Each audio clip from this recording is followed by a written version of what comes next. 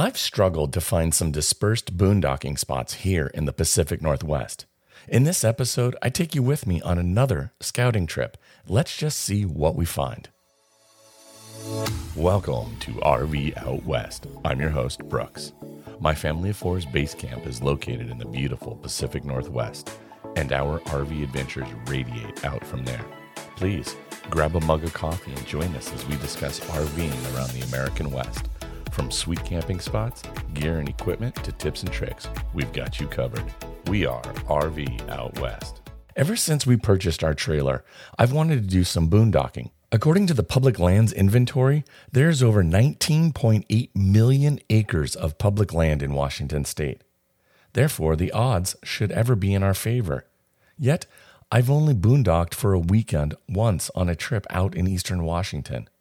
I would like to be able to do more. Back in episode 33, my son and I headed up into the Cascade Mountains on a quest to scout out some possible dispersed camping spots. And while on that trip, we might have found one. I've yet to actually go there to camp because, well, there just isn't much in the way of activities nearby for us to go, see, and do.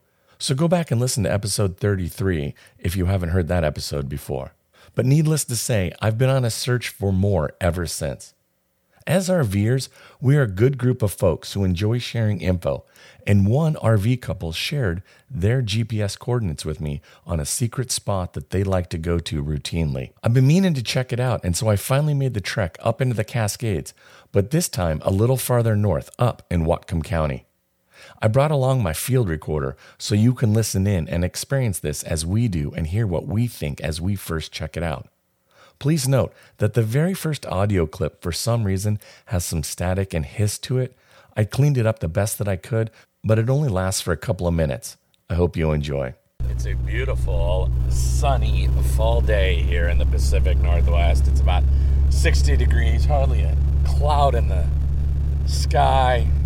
The sun is out, and we've got some, for us, pretty beautiful fall colors happening on this route. We are up currently in the kind of what I'd call the foothills of the Cascade Mountains. I have received some coordinates for some potential extra boondocking. As you know, this is something I've wanted to do a lot more of, and I haven't done it much at all.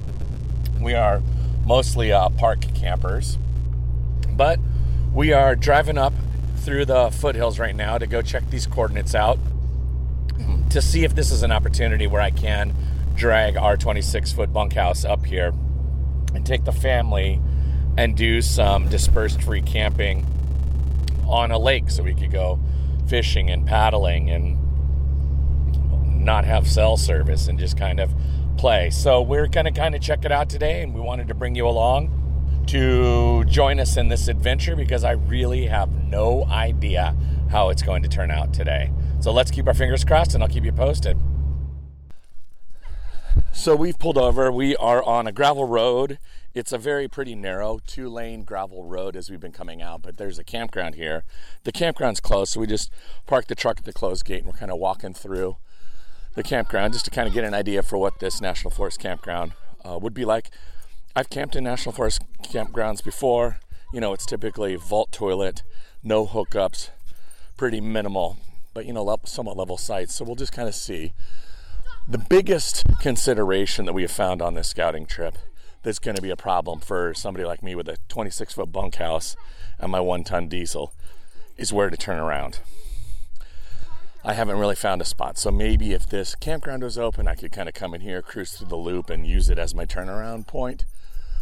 But even still, as I've been driving out this road and looking at some of these dispersed camp spots, they're great. If you're a car camper, they're fantastic. But I have not really found a spot where I could pull over safely with my trailer at 50 feet long to camp and spend the night. It's beautiful up here, though. It is absolutely stunning. If you have a truck bed camper, no problem. If you have a small, you know, like a little teardrop or a scamp or a casitas or, you know, some just smaller trailer, you'd be fine. A Class B Sprinter van would do pretty okay up here too. But, you know, it's just a lot of considerations, but it's beautiful. So this is the spot the coordinates. But what's interesting about it is there's no way I could get it. They have a teardrop trailer, so I don't know what they do with it. Wow. I mean, it's a cool spot, and it's got a beautiful view of the lake. But all of these spots are right off the road. And we were just talking is that here it is, it's October. Granted, it's, 60 degrees out, sunny, and a beautiful October day.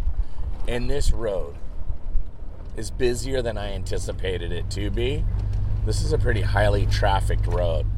So I wonder, it makes me wonder, July, August, just how crazy it is out here during July and August. So, but again, I did not see any spots that I would fit, and I have no idea where I'd really be able to safely turn around. Here's the other thing about this road, is while you're kind of right on the lake, which is very cool, it's a drop-off. So finding kind of that easier access to the lake to go recreate on the lake is also not very possible right from these campsites.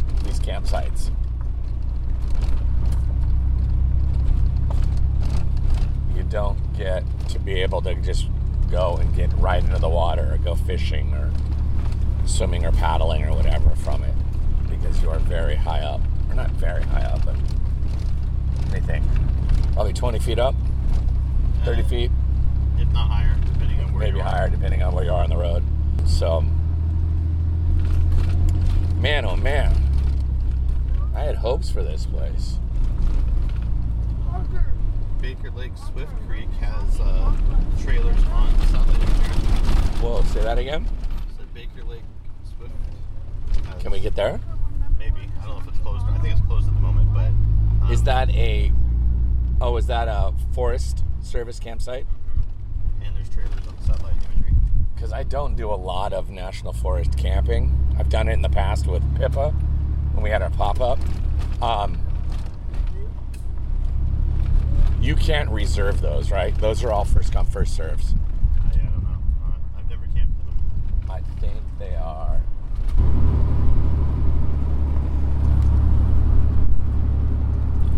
I do wonder what time of year.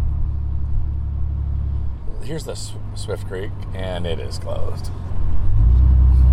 I wonder what the seasons are for National Forest campgrounds. I bet it is through Labor Day. And how do they get back there? Right here? What's this? Let's take a look at this. This is Park Creek campsite. I don't know if I want to go down that. No, not with your truck. No. Guys, I don't even know what I'm doing here. I'm going to pass this. You know why? Because, let's be honest, I'm not gonna come in here with my trailer. Oh, that's a sweet sound. Throwing all those rocks. All right. Let's pause and hear a word from our friends at RV Destination Magazine. RV Destinations Magazine is the premier provider of nationwide RV destination articles, sharing stories about the places you want to see for yourself. Subscribe today for digital or their new print magazine at rvdestinationmagazine.com. As you heard, we struck out on finding a spot, but that doesn't mean I'm giving up on this. It was a beautiful day to head into the mountains and to explore. We had a great time, so please don't get me wrong. I'm just really wanting to find a place where we can go and spend a weekend and camp for free. I'd like it to have some sort of nearby activities, either lake access for fishing, swimming, and paddling, or easy access to some nearby trails, preferably not on a super busy road, but I also need a large enough turnout or parking spot that my 26-foot trailer and 1-ton diesel truck will fit. Maybe this type of space is an illusion, but with millions of acres of public land, I have to believe that there's something out there that will work for what I'm looking for. I guess I'm going back to do more digital scouting using Google Earth, Onyx Maps, and Google Maps to try and find some dispersed spot that will work for what I'm looking for. I ask you though, do you boondock a lot on the west side of the Cascades? Let's say between Mount Rainier and the Canadian border? If so, how do you find your spots? And do you have tips and tricks for me to find these types of camping spots? If you answered yes, I would like to welcome you on the show and let's discuss this. Please send me an email at rv.out.west@gmail.com.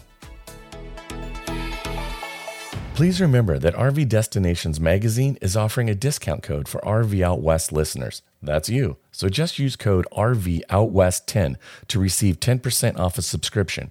You can sign up on their website at rvdestinationmagazine.com.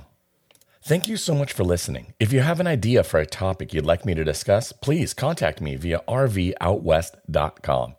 I would also encourage you to start using the hashtag RVOutWest for your social media posts and share with our community about your camping and RV adventures that you've taken here in the Pacific Northwest.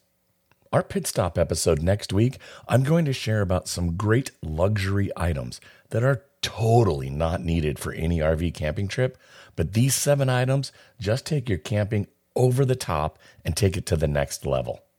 It's going to be a fun one. Now, get out there, explore, and go see what's beyond the horizon.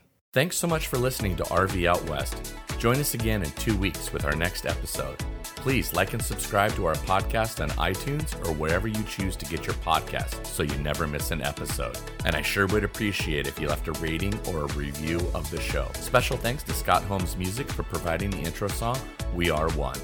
RV Out West can be found on Instagram and Facebook, where you can interact with us and follow along on our RV adventures around the Pacific Northwest. So get out there, explore, and go see what's beyond the horizon.